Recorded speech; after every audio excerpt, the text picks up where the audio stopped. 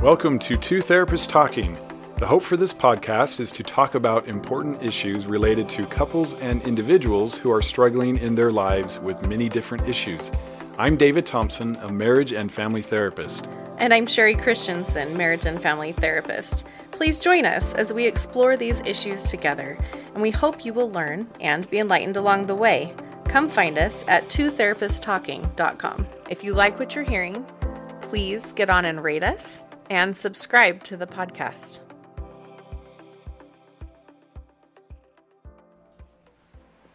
Hello and welcome back to Two Therapists Talking. I'm Sherie. And I'm David.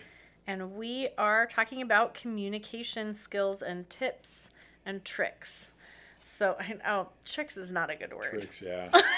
We don't want to use the word tricks when we're describing couples communication. Sorry about that. Scratch that. We're talking about communication tips. And some of these concepts are revolving back to this empathy skills structure that we talked about way back in episode 6 and 7. And so we're kind of coming back to that a little bit because empathy is one of the most important communication skills that you can have.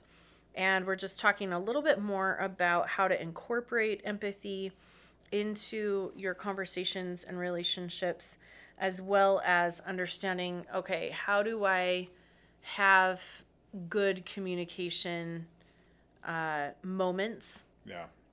And so some of these tips are going to revolve around, okay, when and how and all of that, as well as about incorporating a little bit more empathy into your conversations. So this is our part 2 of these tips and empathy communication things. So we're going to jump right in. So I'm fond of saying that the first and best rule in communicating is knowing when not to do it, when not to communicate. And you all know what I'm talking about. Usually this is a time of day thing. I mean, how many conversations don't go well? And I ask, when were you talking? And it was really late at night. I mean, this is like, do not have these important conversations after you've gone to bed because we're exhausted, we're tired, our willpower, our resources are low. Certainly don't ever wake your partner up to talk, which happens a lot. Yes. She woke me up at 2 a.m. so that we could talk. I'm like, 2 a.m.? Oh, no. How did that conversation go? Yeah. Not how do very you think good. that was going to go? So, and if you're in that situation where you're like, I want to wake my partner up, remember, like, your job is to regulate yourself, right? Usually if we're doing that, we're waking our partner up or we're in a situation where we already know it's not a great situation. It's because we are not regulating ourselves or not willing to regulate ourselves. So now we need to make our partner participate in a way that will then let us dump things, and then we will be back down to square one. But it's not going to go well for your partner or you. Yep, exactly. So time of day is a big one. Circumstance is a big one. Escalating behavior. So this is important. You know, if communication is not good, learn not to communicate. Learn to say, I need some time and space. Let's take a break. Yes. And again, this idea is somebody doesn't have to be the bad guy. We're taking a break so that we can then come back and talk about it again when we're ready. Because I know a lot of times it's, we need to take a break because I don't want to talk about this and I have no intention to come back and talk about this. No, with the intention to come back and talk. So take a break, come back later, or like we talked about in the last episode, write. Switch to writing. Somebody goes for a drive. I've had these happen. And we text and it goes better. So yes, absolutely. And that's a really good thing to communicate when you're taking a break or when you're saying, hey, this is just not going to be an effective time for us to do this. Make sure that you're using some of those words to communicate. So it's not I'm checking out. This is really important to me, or I really want to hear you as you're saying this, and I'm recognizing that in this moment I am not going to be able to do that, but it's important enough to me that I want to enough that I want to take a break and come back to it at this time so that I can hear you and see you. And it's funny because how often has your spouse said you're not going anywhere and they've like prevented you from leaving because they're escalated and they want to talk? Yeah, or follow you. These are all telltale signs it is not good to communicate. Yeah. And if you need to be the one setting the boundary and saying, I really can't continue communicating with you right now. I'm totally fine doing it. We just need to not do it right now. You can do that. But also, if you're the follower, right? If you're the one, again, stop it. Recognize, yes, stop. Like, it's not going to go well. It's not their job to regulate you. And if you have something you need to talk about that's really critical and important, you need to be in a calm space where you can talk about it without escalating. And so if you're not, that's on you. It doesn't mean you don't have a good reason for being that way, because sometimes there are. Right. But it's on you to regulate yourself and come to the situation in a place where they can actually hear you and where you can actually make some progress. Yeah, and I want you to see it as a strength that you can actually pause a conversation. Mm-hmm. Maybe that's so huge. Kind of like it's weak, or you're not strong enough, or you're not keeping up, or you're not whatever. But no. This is a strength to say, hey, I can't process what's going on. We need to take a break. You're upset. I'm feeling it. That's a strength. That's courage right there. So it really is. If you have to reframe that in your brain to a good thing for couples or for communication to be able to do that, please do. And again, it's a demonstration that you actually care about the relationship very deeply. Right, because you don't want to hurt it. And that's a reframe sometimes that we also need to make. Yes. I'm not just checking out. I actually care so much about this that I need to take a break. So come back if you're saying, I'm taking a break so we can talk about it again. Don't never come back. Yes. Set the time. Or you have no credibility and they will chase you around. Give me 10 minutes. Yeah. Or can we talk about this after dinner? Yep. And even you take the initiative to even set an alarm or a timer. Like, see, I'm going to set the timer for 10 minutes and then I'm going to come back. Or I'm setting an alarm for after dinner so that we make sure we talk about this. Yep. Because I know this is important to you, or this is important to me. Right? Perfect. We spent a lot of time on that one, but guess what? It's worth it because that's a biggie. It's huge. It's, again, one of the most important ones, like David said. Okay. The next one is stop telling or directing your spouse what they need to do and focus on sharing how you feel, right? That needs to be the motivation. That needs to be what you're doing here. So make sure that you're not trying to get them to do or tell them what to do. Focus on yourself. So the idea here, right, is you're in an argument and you're directing them, telling them, when it ought to be, this is why this is hard for me, versus you just need to do this. Right. There's a time and a place for that, but often, again, a lot of these communication tips are if things aren't going well, because probably you're using a lot of communication tips already if things are going well. Right. So this is for if things are not going very well. Don't try to control, direct, manage, police your spouse. Right. Guess what? They get to do whatever they want. Yep. Even if it's less effective. Even if it's less effective, and telling them, as opposed to sharing what's going on for you and then inviting a different space is going to be huge. You're just not going to get anywhere. Right. So we kind of talked about this before. Obviously, this is a big part of empathy, but allowing others to have their own thoughts, their own beliefs, their own feelings. You don't have to agree. Don't deny them of their own thoughts and beliefs and feelings. It will 100% shut everything down. It will, because they will not feel like you care. And they won't also feel heard or seen. Yep. And that is a critical thing. And, right, you do love them, and so this is important for you that they do feel that way. They do feel heard and seen, so. Mm-hmm. Okay, another one that should be kind of obvious, but sometimes we just don't think about it. This is a big one. I like this one a lot. If your feelings are hurt, or if they've made you upset, assume that it's a misunderstanding. Do not assume that they are just trying to hurt you. This is like we do couples therapy, and I'm like, hey, there's some rules here. Everybody loves each other, right? I need like nods, and I need them to confirm. Yes. We're trying to make this work and get stronger. Okay. Nobody's trying to hurt the other person. Because if we... Sometimes people, wait a minute, I'm pretty sure they are. I know, I think they are, but they would say, I'm not trying to hurt you. Yes. Why? Because there's so much misunderstanding. So if my partner is really hurting me right now, try to assume that they don't know what's going on. We're missing something. They're not actually trying to hurt me right now. Right. They're focused on something else. Who knows? I don't know, but I won't go to... How dare you try to hurt me right now? Well, then I'm going to hurt you back, and I'm going to... Yes. You don't know what's going on.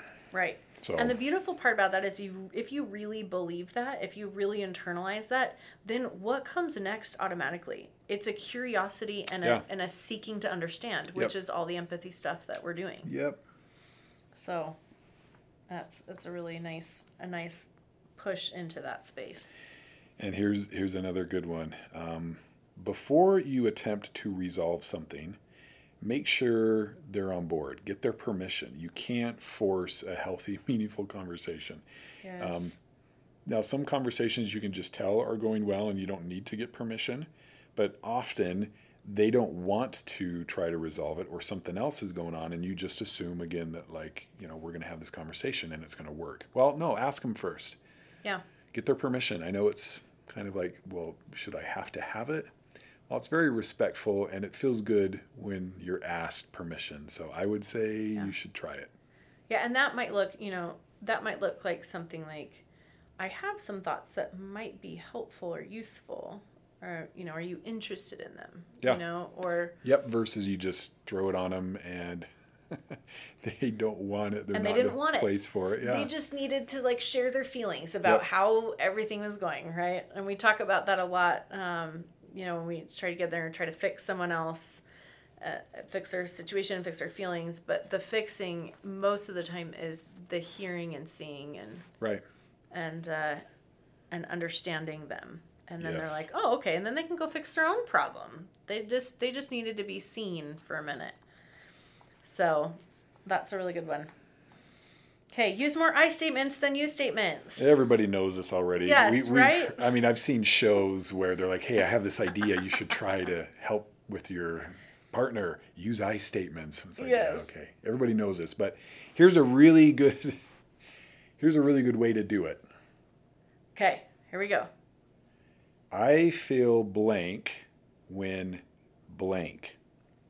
What I'd like is blank because then I feel blank. Okay. That's it. I know that's blanks. A lot. Sorry. I know that's a lot, but okay, fill it in with something. And you notice it's not I feel blank when you blank. Try to get rid of you if you can. That's the whole use I statements, not you statements. So I feel sad when I'm ignored, when things aren't going the way I want, when I don't see you very often. What I'd like is time together, because then I'd feel loved, connected or close. That last part I love when you add because then I feel, because it's sort of like, here's the why behind it. And again, my spouse or partner or companion is going to be like, well, I want you to feel that.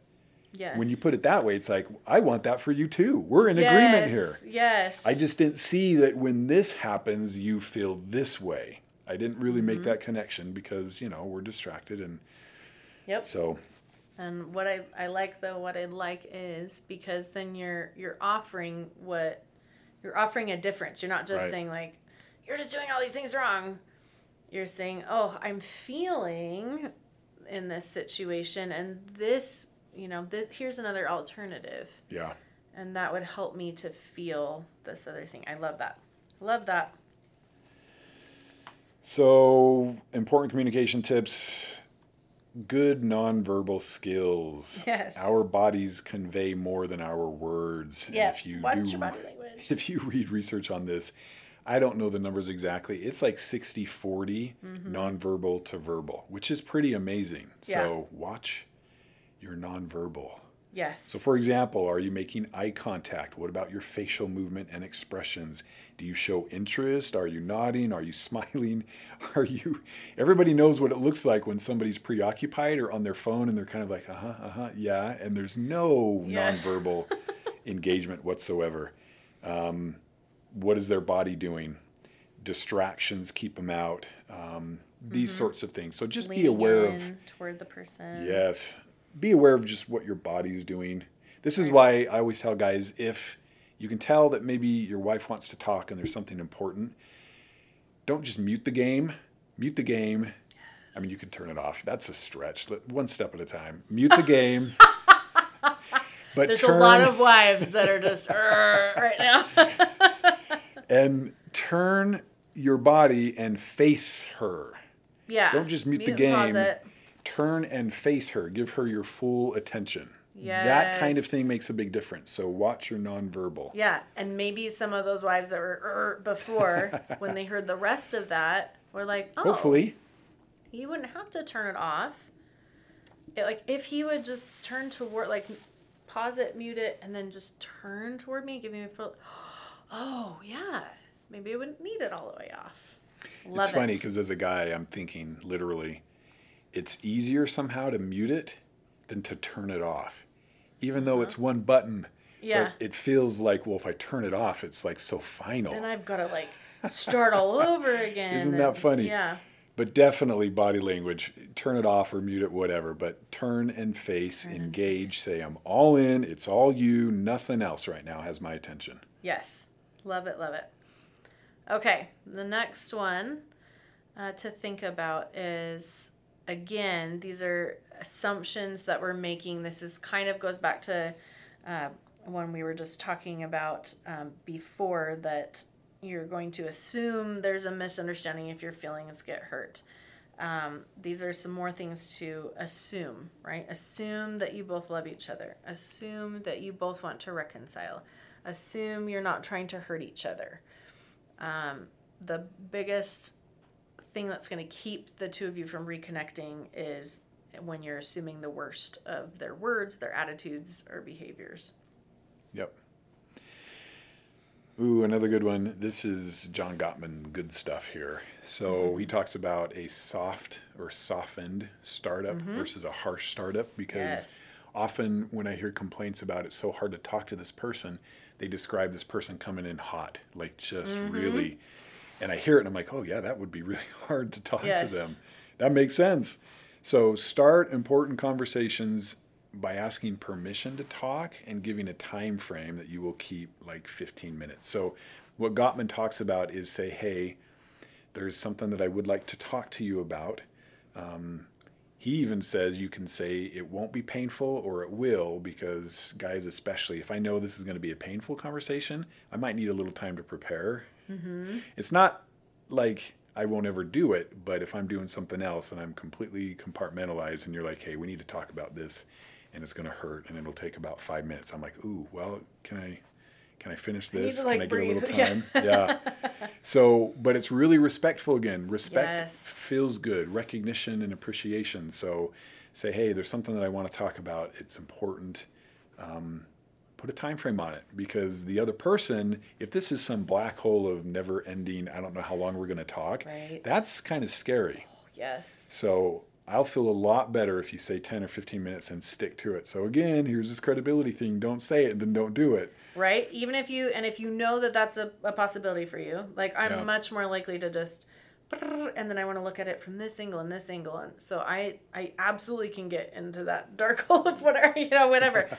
Set a timer. Like, okay, like 15 minutes and I'm going to set a timer because this is important to me that I'm like accountable to you and I'm being honest with you about what I'm sharing.